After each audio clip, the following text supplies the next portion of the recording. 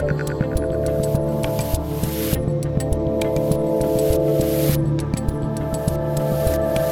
Dave Rubin, and joining me today is a former White House press secretary, a Fox News contributor, and author of the new book, I've got it in my hand right now, Suppression, Deception, Snobbery, and Bias, Why the Press Gets So Much Wrong and Just Doesn't Care. Ari Fleischer, welcome to the Rubin Report. Dave, thank you for having me. Ari, I feel like you wrote this book for me personally because this basically gets to the heart of everything that I do, every hour that I spend working on this show, that the media is sort of a bigger problem than almost anything else at the moment. But before we dive into the book, you have a really interesting backstory and all that stuff. How did you get involved in politics? What eventually got you to the White House? And then we'll get into all this stuff. Well, to put it in a nutshell, it was totally an accident. I graduated from college. I moved home to play baseball, and a friend of mine had a brother who was managing a congressional race. They needed a press secretary. I knew nothing, and I got the job, which tells you how little you need to know to be a press secretary. And I fell in love with politics. We lost. It was 1982. Reagan stayed the course. Only one Republican challenger won that cycle. But I got the bug. I moved to Washington. I was unemployed, and I got a job as a press secretary to a New York congressman, and that began a 16-year career on Capitol Hill, followed by the Bush campaign, where I moved to Texas in 1999, and then the White House. Do you miss being in the thick of the political madness? No.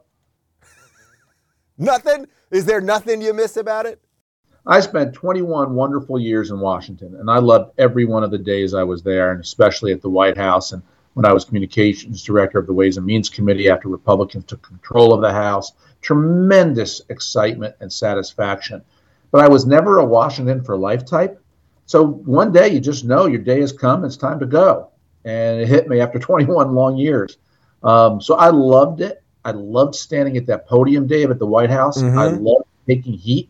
I loved catching the curveballs, the fastballs, and standing my ground on behalf of a president and a person who I really believe in. And that's what it's about. If you believe deeply, Washington is the town to be in, and then go back home.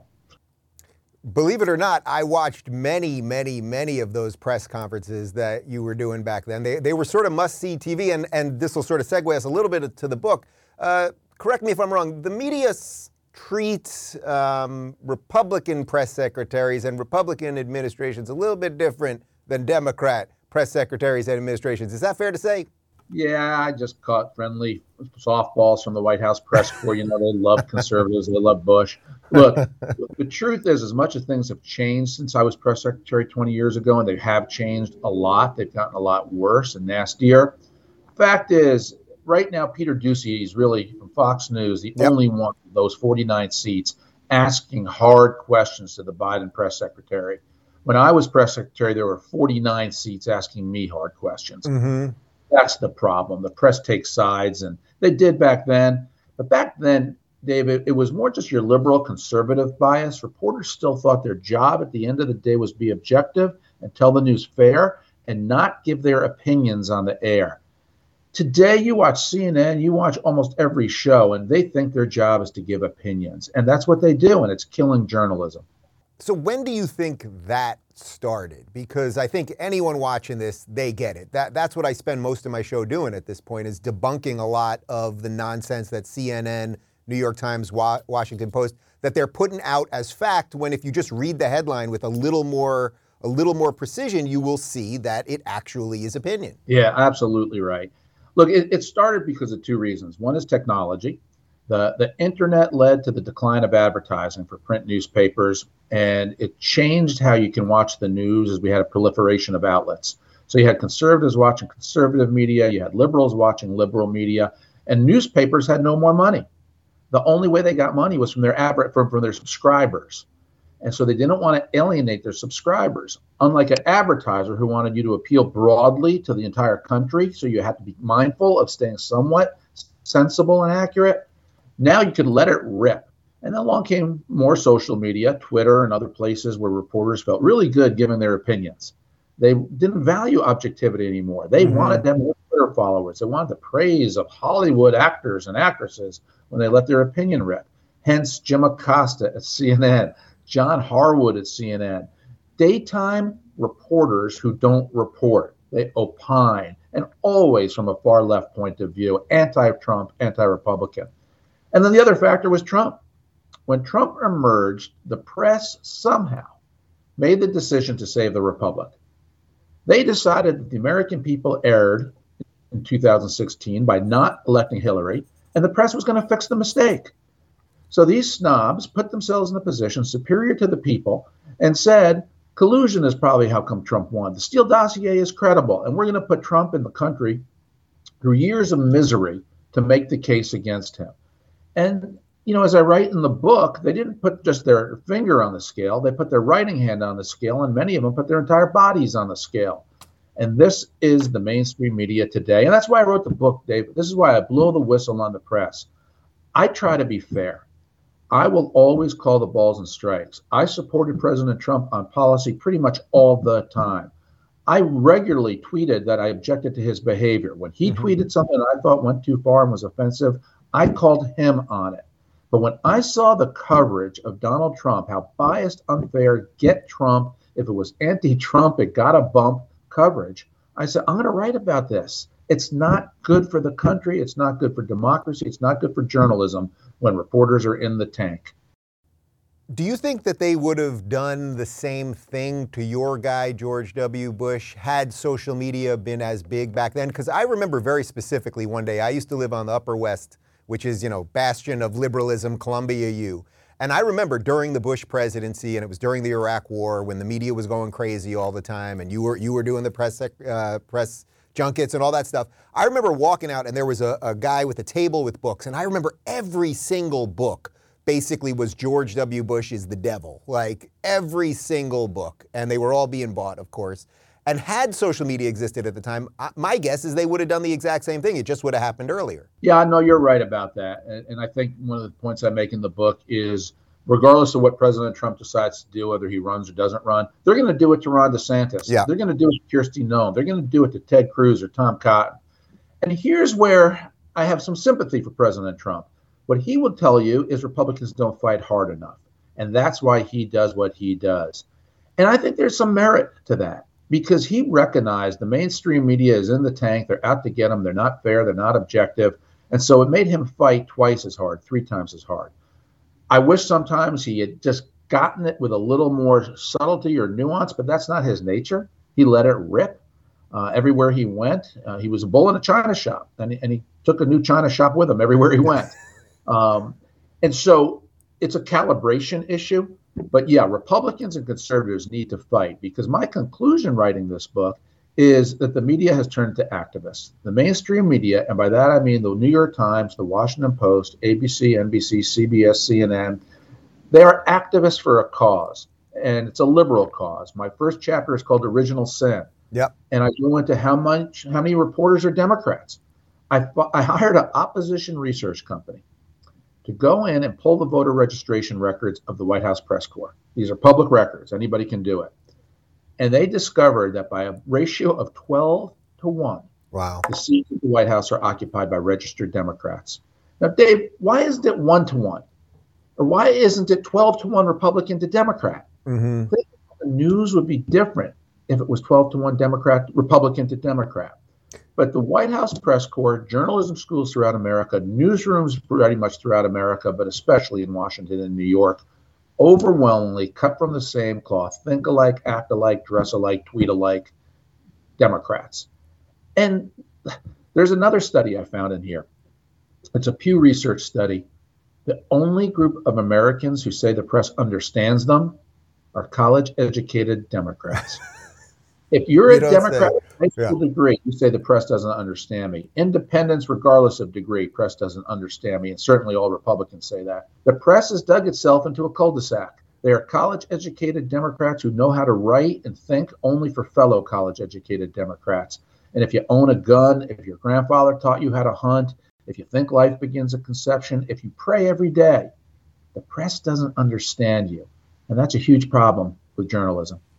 Do you think that they know that they're biased? I mean, I think you're right. When you said the Twitter thing before, Twitter sort of unmasked it because then every minute of every day they were sharing their opinions. And then over time, you could aggregate it and go, okay, you guys obviously have a certain point of view. But I look at a guy like, I hit CNN all the time on my show. Jake Tapper is always thought of as the one non-insane guy there, but it's obvious he's a Democrat. Like, do you think that they know what they're doing, or do you think they honestly believe they're pulling the wool over our eyes? They know it, and I've talked to them about it. They know it. A lot of them privately acknowledge it, but they won't do anything about it. And this is the problem because they're too like-minded. They're in denial and they're in decline. They're watching their viewership go down. They're watching their ratings go down. They're watching the trust from the American people go down. But unlike any corporation who would say when they have a trend like that, what's wrong with us? What do we need to do differently?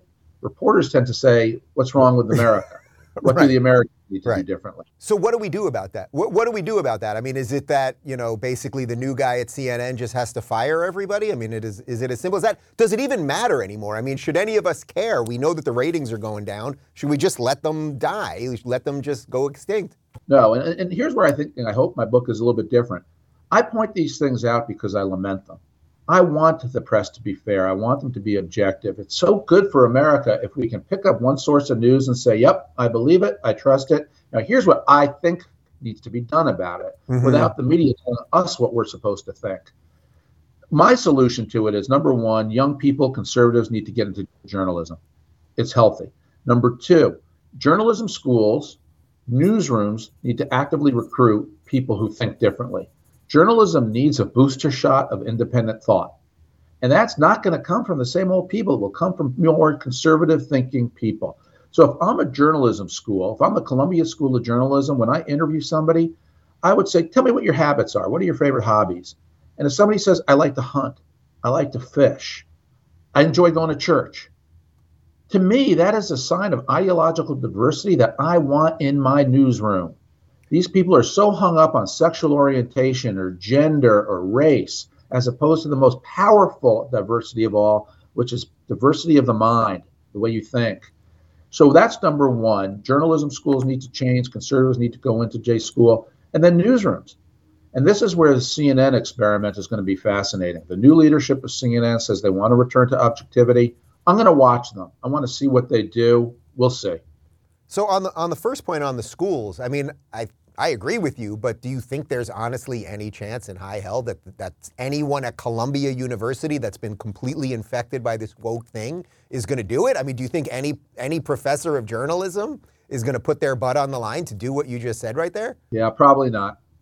And again, I lament it, but that's the solution. Because what's the alternative? The alternative is we continue the trend we're on. And here's what that trend looks like. Conservative media is booming. Yeah. Conservative viewership continues to go up. Liberal media, it goes down. But it's not healthy for democracy. Again, I want to be able to pick up one source of news and say, I'm done for the day. It took me 10 minutes. I read it. I accept it. And here's what we need to do now. And then you debate it in the political sphere, and you actually go to vote, and whoever wins the election and moves the country. But we shouldn't have to, as a people, read 5 sources of news to figure out what is right and what is wrong and weigh it and balance it. And I get that question all the time. Where can I go? And frankly, I'll tell you this too, Dave. The best show on the news, in my opinion, is the 6 o'clock evening show on Fox with Bret Baier. It is old-fashioned, straight down the middle, good reporting. It's not cut from the same liberal cloth, but it's not, an ideological conservative show either. It's just straight reporting, and I miss that. I like watching that show. So speaking of Fox, since you're a Fox contributor and I go on Fox a couple times a week, I find Fox, they never tell me what to say. I say whatever I want, often things that are against, say, the general conservative line. I'm guessing that they let you say whatever you want, but feel free to correct that if not. But there's a constant move to take them out. I mean, there is a constant move to make sure that Tucker, who is the #1 cable news host in the history of television, cannot get advertisers. How does all that fit into the situation we're in right now? Remember where that started. Remember when Barack Obama tried to take out Rush Limbaugh? Yeah. He went after Rush by name. It was a deliberate White House effort to take down Rush. And then they tried to do it to Fox. Look, and this is why I kind of do doubt that the mainstream media is capable of fixing itself. They lost their customers. The only reason Fox found a home was because people voted to leave the liberal mainstream media because they were no longer being served. They recognized how liberal the media became. And it's kind of like China with Taiwan.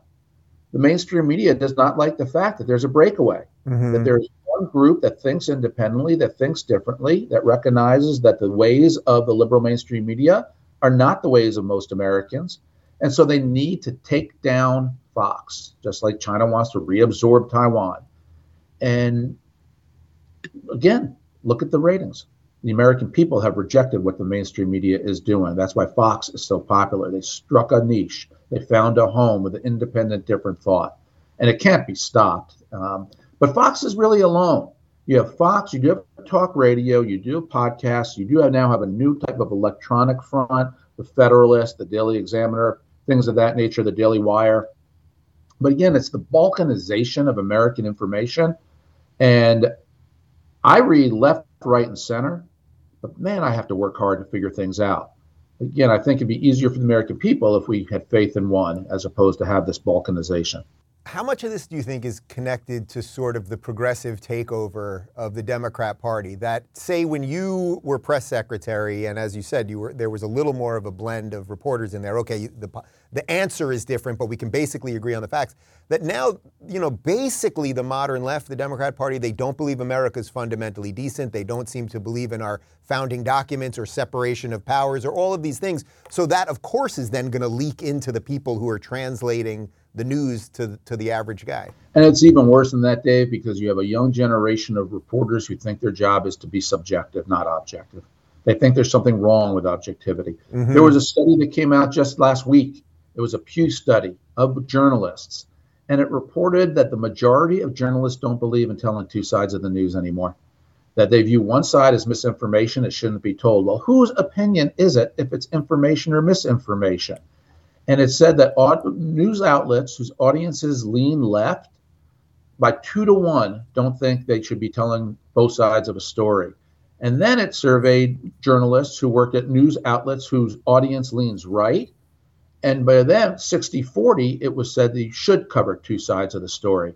So who's being fair, who is being objective, and who is being lopsided? And it's the takeover of journalism by these young social warriors, which is what they are, is killing journalism. And it happened at the New York Times. One of my favorite parts of the book is what happened when Senator Tom Cotton wrote a op-ed online for the New York Times that the New York Times headlined, "Send in the Troops." And it was in the summer of 2020 after the George Floyd murder, and riots were everywhere. 150 federal buildings were damaged. And Tom Cotton said, "Send in the troops." A meltdown in the New York Times newsroom. Young reporters, one after another, tweeted that this was violence to them. The violence was in the streets. The violence was with the poor people who ran mom and pop shops that were being torn down and looted and destroyed. But it was these people sitting in a cubicle in Manhattan who said this is violence. And they forced the New York Times to tuck its tail, to retract the op-ed, to say it never should have been run in the first place, to fire their editorial page editor, reassign the deputy editorial page editor. It was a purge. It was like a college campus broke out inside the New York Times, where the young people demanded the administration silence a voice with which they disagree. It was one of the worst, most embarrassing episodes to be a media organization dedicated to free speech. But free speech didn't stand a chance against the young social warriors of journalism. Yeah, and that's also why, for me personally, to me, these things have been infected. I don't think CNN can come back. When I give talks at college campuses, if I say CNN, I used to say CNN and then I would make a joke. Now, if I just say CNN, they laugh. CNN is already the punchline. Just saying those three letters is already the punchline. So something like the New York Times, Barry Weiss is not liberal enough for the New York Times. They got a real problem on their hands. Exactly right. And all newsrooms do. Because I interviewed one journalism professor at the Cronkite School in Arizona, and she was telling me that many of her students really do ardently believe that the reason you go into journalism is to bring your point of view to the people, as opposed to bring facts and the truth to the people and let the people tell you what their point of view is. And Dave, that's the fundamental point. Newspapers have analyses. Newspapers have commentary. If it's on the editorial page, if it's on the nightly part of the Fox News Hour with Sean Hannity or with Tucker or with Don Lemon at CNN, that's opinion and we get it. But when the news itself is twisted to represent a point of view, we have a real problem. And that's been the case for decades at the New York Times. And infection is a good word. It's infected the mainstream media all over the place. And that's why I keep blowing a whistle throughout this book.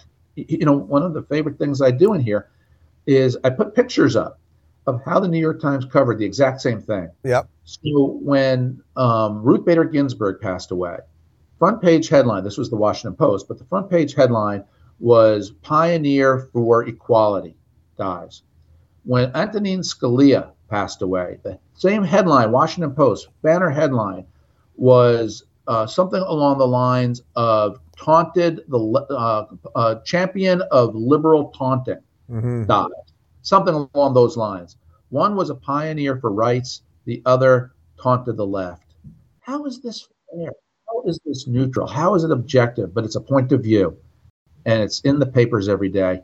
Does that also explain why we sort of seemingly have like a mass mental health problem right now, that so many people have bought into this framework that is dishonest and it doesn't connect with what they see in real life, but it's constantly pushed on them, so everyone starts feeling crazy about politics? One of the other points I really make in here that I think is different is we all know what it's like to be a conservative and have them look down on us and think that treat us with disdain for our habits, our views, our traditions.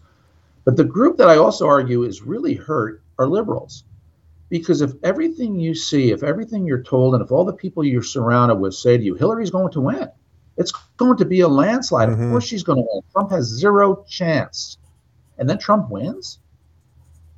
You either have to say, how come you misinformed me, which they don't do, or how did Trump do it? It had to be another reason. It had to be collusion.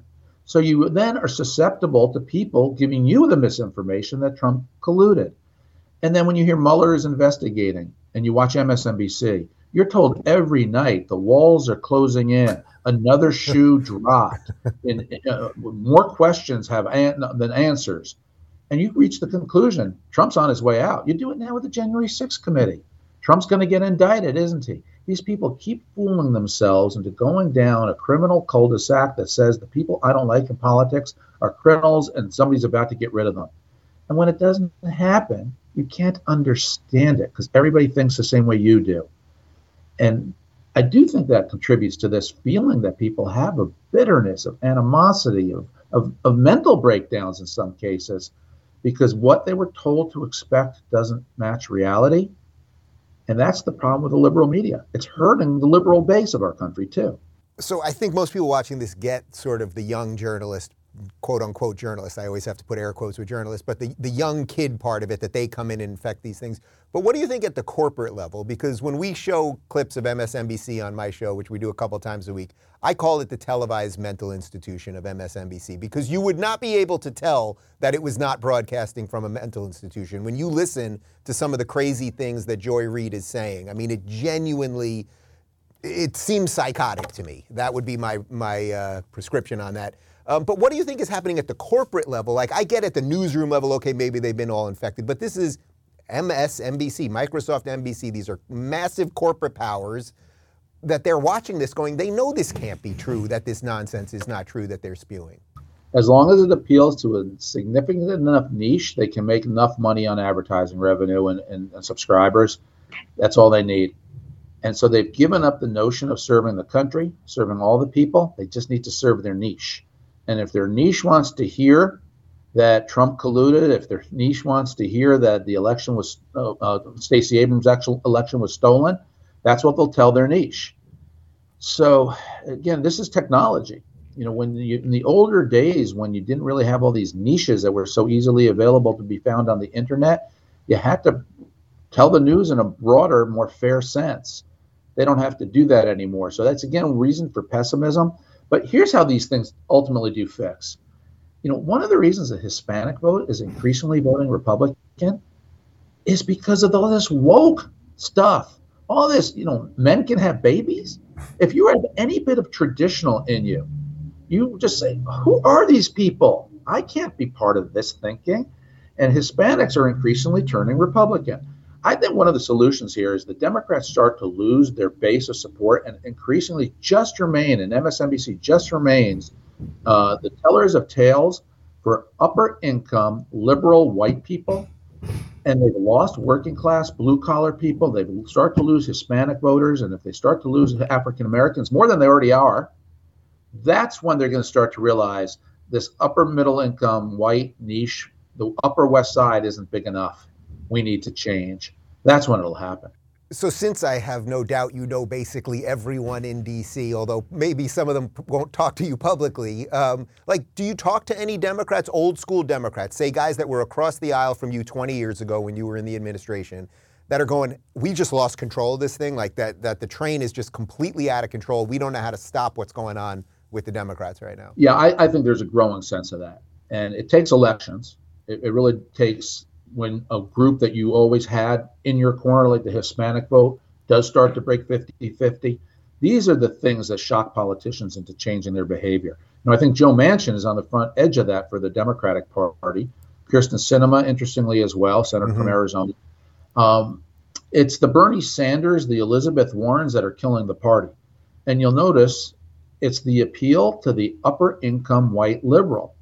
And that's just the wrong group to create any type of national consensus from. And one of the great things about American politics is we have to create broad coalitions to govern. We're not like Europe. We don't have 6 major parties in our parliaments, each of which splits, and then you have to play coalition politics. We have 2 big parties. And if 2 big parties can create internal coalitions, they can govern America. The Democrats are on their way to proving, they're proving it under Biden, that they can't govern America. So I want to get a little more into that, but going a bit more on the media side, you've mentioned this balkanization a couple of times and that there's a danger there. Do you think in some ways that there's also a silver lining to it, which is that the more that we get balkanized, whether it's geographically, as you know, I moved from Cali to Florida, or through the information that we get, that people are really thinking about what they believe, that they are actually putting some of this stuff into practice, whether it's by moving or finding sources that make sense to them and ignoring some of the old stuff, and that we just are in a transition phase. It just is. And there are more choices now. Yeah, and the fact is the pendulum always swings in the United States. And it goes in one direction for a while and goes back in another direction. And it never swings that far. And that's one of the great strengths of our country. So I think there's something to that. And I also look at the history of journalism. We're back to the way we were in 1776 or 1789 when pamphlets really represented news. And my side put out a pamphlet, the other side put out a pamphlet. It was all advocacy. This notion of objective reporting is a relatively newfound notion that began in the early to middle part of the 20th century. Prior to that, you really had yellow journalism on the Hearsts and scare everybody as much as you can and sell the paper for a penny every afternoon. So things do swing and change, but eventually people get fed up and things go back to what is sensible. And that's why I'm hoping it'll return to what's sensible. It's why I wrote the book. It's why I have my recommendations in there for how to change newsrooms and journalism schools.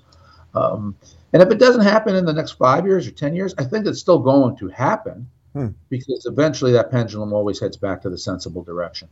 So a lot of people always ask me, was it always this bad? And I try to, think back. I'm 46. I remember the nightly news on, ABC, CBS, NBC, and it was basically whether you liked Brokaw or Peter Jennings or what's his name, Dan Rather. But that the structure of the show and what they covered was basically the same. They weren't, it was maybe the order was a little bit different, but they pretty much were covering the same things, or Walter Cronkite before that. Do you think there was too much protection over topics that maybe they weren't talking about back then? Well, protection over topics, what I would say is there was too much of a one-sided nature of storytelling. How often would you see on the news about a good guy with a gun stopping a bad guy with a gun and a killing?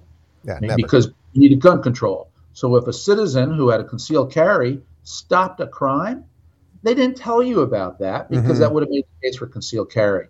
The trial of Hermit Gosnell, which I talk about in my book, probably the greatest serial killer in American history, an abortion doctor who thousands upon thousands of babies. He snipped the spinal cords of babies about to be born, late-term abortionist.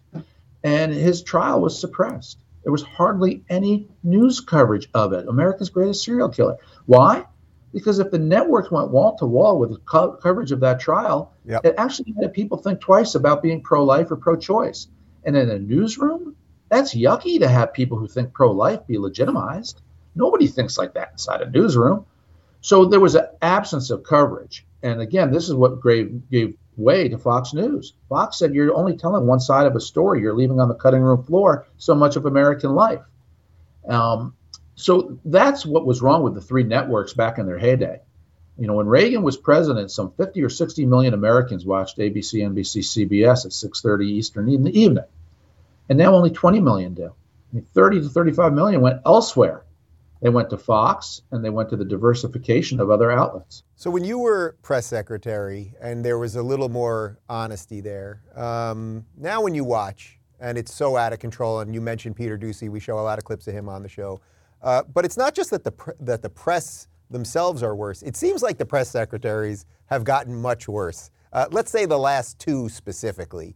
That Psaki, I mean, the woman simply, I don't think could say a true statement. My line on her was always, if you asked her what her favorite color was, she would say 4. I mean, she just couldn't say anything true. And now you got this Karine Jean-Pierre, who actually seems worse. I mean, completely unqualified. Am I overstating it with these two? Am I not giving enough credit to how difficult the job is? Well, let me put it this way. And here I am old school. The job is hard enough. And I will not make fun or take on a press secretary. I don't think it's fitting for me to do that. I understand people or make the criticisms. I won't be one of those people doing it by name. I just will say their problem is not a communications problem. Their problem is a Joe Biden judgment, decision, policy problem, old age problem. They have a lot of other things that they have to deal with. Other people can take on their communication skills. Okay, so putting aside the specifics of the two of them, generally as far as the administration right now, it seems like so many things are wrong, and you just mentioned that the media doesn't cover certain things. Finally, it looks like in the last 2 weeks, there are suddenly discussions about what's going on with Biden cognitively, and is he up to the job, and it's even leaking into CNN now. A whole bunch of us were talking about it before the election, but is that another piece of this, that they just airlock certain things, and then we can all see it? We all know something's not right. He can't read off the prompter anymore. The rambling, the incoherent nonsense, not where am I, who's in charge, all of this stuff. But now it's finally leaking, which means that eventually it will fully get through the airlock. Yeah, and not only those stories, which appeared in the New York Times and the poll of Democrats saying they don't want Biden to run, which the New York Times made that lead story on the front page. Look at the Times' coverage of Biden's trip to Saudi Arabia. It was brutal for Joe Biden. Yeah. It's as if a flip has switched at the New York Times, where they've made the judgment that it's time for a younger, different Democrat to take Biden down, that we don't want Biden to run for re-election. You almost get that sense that they have an editorial change in terms of the headlines on the front page. Now, I'll predict to you, Dave, it's a passing stage. They'll do this until it doesn't work. And then if Biden declares for re-election, all of a sudden the New York Times is going to say, look at the vigor he's got as an 82-year-old man. Look at how strong he is, and especially if the opponent is Donald Trump, they'll flip right back to their current mode. But it is something to watch right now because it is interesting. They're giving Biden a tough time recently. I'd say to you also, the press was ridiculously easy on Biden throughout the entire campaign. Mm-hmm. They had their whole body on the scale because they wanted Trump to be defeated. They suppressed stories that would have hurt Biden, his failure to read off the teleprompter. You know, one of the examples I have in my book is he did at a campaign event for the AFL-CIO. A young woman said to him, threw him a softball, and said, well, how do you get more people to join a union? And his answer, this is all on TV, on a Biden video, his answer was, move it up there. And then he gave the answer. Yeah. The Q and the A preloaded on a teleprompter. And until they put the teleprompter and made it run, he didn't know the answer to how do you get more people to join a union. What would a normal press corps have done? They'd have pounded the guy. He's about to become possibly the oldest president in the United States history if he wins. He can't even answer a question like that. Did he have a teleprompter? How did he get the answer written there if he didn't get the cue ahead of time? Do you have the people providing you with friendly audiences, giving you questions ahead of time? Everything was all the ingredients for a feeding frenzy. Would you, if you were part of the administration, would you be trying? I mean, I know they've tried to hide him. He doesn't really do long form interviews. He always gets the notes with who he's allowed to call on. And then if he rambles too long, he says that he's in trouble. Like, none of it makes any sense or is optically positive or any of that. But if you were a press secretary or you were in the administration right now and you saw what was going on, what would you be advising the president to do at this point? Oh, it's beyond advice. Frankly, there's little to nothing they can do anymore because it's about policy. It's about what's happened to the country. It's about inflation, the cost of living, the cost of gas, energy, heating your home, air conditioning your home, buying food, buying coffee, the southern border, crime. I mean, can you name more tangible things that are hurting the country?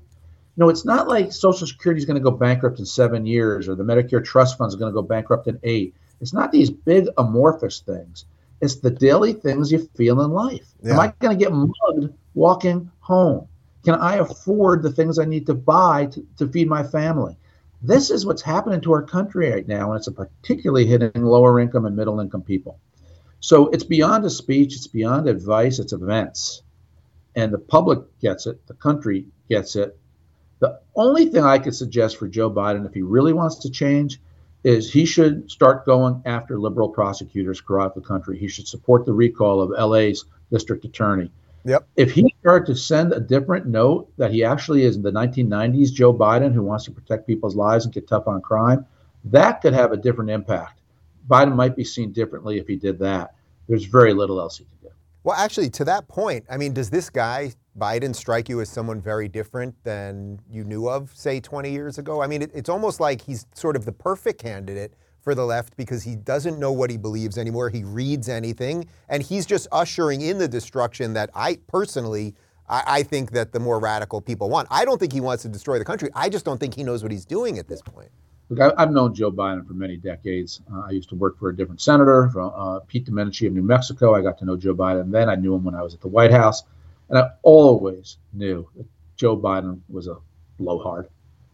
He was just a talker, and he didn't have much depth. He didn't have much substance. As Robert Gates, the former Secretary of Defense to George Bush and Barack Obama, said about every foreign policy decision over the last 30 years, Joe Biden has gotten wrong. And now that's spread to domestic decisions, too. I mean, one of the biggest reasons we have inflation is because Biden insists on that massive blowout government spending redistribution package when he first got elected that he was able to jam through on a party line vote. And he doesn't think that contributed to inflation. Biden just has terrible judgment. Now he just wants to spend more money. And he really has not shown the spine to stand up to the woke left. He's really become Bernie Sanders' running mate as opposed to the nation's leader. Yeah, I just don't think he has the cognitive ability to do it. I think if he did, then maybe he would be maybe he'd still be a blowhard, but maybe would be pushing back. I just don't think he can. But it's interesting because you said the thing about that it's not really about messaging, it's about policy. But it's like the messaging has just been absolutely terrible. I mean, on any given day, you can get him saying, hey, this is Putin's price hike. And then the same day, you can get his energy secretary or transportation secretary saying, no, this is because we're going through an energy transition and this is a once in a lifetime opportunity. So it's not just the policies. The messaging has made we're not going to have inflation. Inflation's transitory. I hope there's no inflation. Like, it's all of it, kind of. I'm not going to meet with the Saudi crown prince. I met with the Saudi crown prince. This silliness about a fist bump as opposed to a handshake. I imagine leaders around the world are laughing at Joe Biden, saying he is so weak, he has to pretend he can't even shake a man's hand. If you're going to go, go. If you're not going to go, don't go.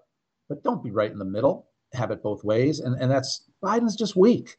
I think that's a bigger part of it. He's weak and he caved to the woke. And that's defined his presidency and it's created the bad policies that have led to the bad results. So the guy that you worked for, George W. Bush, he was known as a guy that would make a flub every now and again or say a phrase slightly odd. But when you see Biden doing it now, you must be like, man, I wish my guy would have got the long leash that they're giving this guy. George Bush used to joke that he had some issues with the English language. I think they call it the American language. But it was always convivial, and he had inarticulate moments.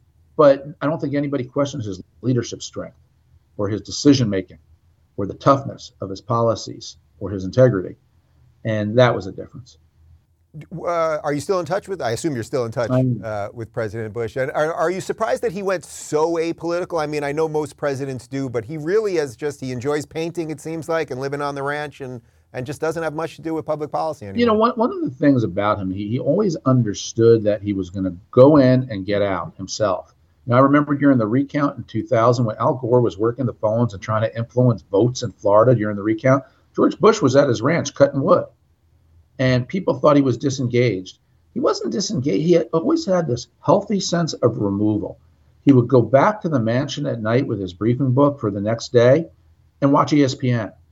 You know, I do think he just had a healthy sense of who he was. Criticism would roll off his back. He was a strong leader who made big decisions, but he didn't sweat the typical Washington insider nonsense. And I think that kept him a lot better in touch with the country. I'd like to finish up with something else because I've wanted to have you on for quite some time, and we were trying to get you on last year for the 9/11 anniversary. And you usually on 9/11, you do a full Twitter recap of what that day was like and being with the president and everything else. I lived in New York City at the time. Much of my family lived in New York City at the time. And I remember you. I remember, obviously, George Bush, and I remember Rudy Giuliani and all of those things, all of those people. Can you just talk a little bit about that? And maybe I can get you back on in a couple weeks in September to do a bigger dive on that. But I just think it's important to Yeah, you know, Dave, when I look back, the thing that strikes me, having been at the president's side for much of that day and being on board Air Force One, was how unemotional it was for those of us with the president, which is, I think, in many ways remarkable because it was probably the most emotional day anybody alive today has had. And it had to be that way. You know, the president was kind of just steely like this. The Secret Service around him, steely like that. The military like that. It was such a seriousness, a steadiness. And I was at the president's side when he said to the vice president, "We're at war." And then he called the Secretary of Defense and said to the Secretary of Defense, "We're at war." And it just sent a chill down my spine. And, you know, looking back, some people might say, well, of course we'll be at war. We were attacked. Well, the next day in the cabinet room when the president held a meeting with congressional leaders, all of whom were tremendously supportive, one leader said to the president, a Democrat, "I urge you to use caution in your rhetoric. War is such a scary word." And I just remember thinking to myself, if this isn't war, what is? The decision of the president to tell people that day we're at war sent the direction to everyone to start planning for what we were going to do. And that was the right and necessary step to take. And it reoriented everything we've done since then. It put us on a much stronger ground against terrorism. It's one of the reasons we haven't been hit again in a major attack. It influenced our thinking about drone strikes abroad, which have been carried out now not only by George Bush, but by Barack Obama, Donald Trump, and Joe Biden. It created a bipartisan template for how to protect this country, all of which came from the strength, I think, that he exhibited that day. But it was a time of the utmost seriousness, the utmost weight on our shoulders. We were told by the CIA, it's not a question of if, it's a question of when the second wave will be. And that permeated all our thinking. Let's finish up flash forwarding now 21 years into 2022. And as a conservative and as a media, I guess a media watchdog, or is that a fair phrase? You're a media watchdog at this point, I guess. What do you want to happen with the Republicans right now? I mean, obviously everyone's talking about this Trump-DeSantis situation. As a New Floridian, I obviously love my governor, and he's partly why I moved here. I think there's reasons to back Trump. I think the machine, and he's willing to do all the stuff to fight it. What do you think should happen here? I mean, do you want a robust primary? Do you want one of them to just get out of the way? Is it somebody else? What's your thought? Well, one, I hope the president does not declare prior to the November election. You know, this election right now, referendum on Joe Biden, and the Democrats are losing it badly. If it becomes a choice between Joe Biden and Donald Trump in an indirect fashion, it's only going to help the Democrats. Looking to the future, I think there are three issues for President Trump. One is he'll be 78 in 2024. Is he healthy enough to be a president at the age of 78 to 82? Two, is what do the polls show about his potential Democratic opponents and how much are they beating Joe Biden or Kamala Harris or Pete Buttigieg by? If they're beating those guys by more than Trump, it's an important sign that Donald Trump, for all his strengths and weaknesses, may not be our strongest candidate. And then or maybe he is our strongest candidate. That's why those polls will be important and primary voters will pay attention to it. 3, how many people are running against President Trump? If it's 1 or 2, President Trump is being for a fair fight. If it's 3, 4, 5, President Trump will win with the largest plurality. Mm-hmm. So as an analyst, those are the 3 things that I'm looking at: the president's health, the polls against the Democrats, and the number of R's who run against Donald Trump. That will determine whether Donald Trump wins or loses, potentially a primary for presidency. By the way, to wrap this up in a nice little bow, have you seen the way the media has been treating DeSantis lately, where these big headlines are basically saying he's Trump, but he's even worse because he's competent? That's the new move, that they were going to treat anyone like this, right? He's got all the bad stuff of Trump, plus he's competent. That's double Hitler. Which takes me right back to my book. I mean, I wrote Suppression, Deception, Snobbery, and Bias because I knew the press did it to Donald Trump, and I blew the whistle on it. But as we talked earlier, they're going to do it to the next Republican too, because they're activists for a cause. And they're not neutral. They're not objective. They're not serving our country when they do that. And they will do it to DeSantis. They'll do it to whoever our nominee is. And it doesn't matter if the Democrat is Biden, Harris, you name who. They're going to do it again. Ari, I've enjoyed talking to you. The book is great. We're going to link to it right down below. And can you stick around for one more thing we're going to throw on our locals community? Yes, I can.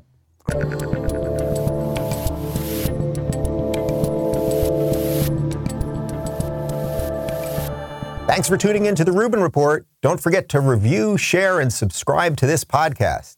If you're looking for early and exclusive content, you can join me on Locals at rubinreport.locals.com.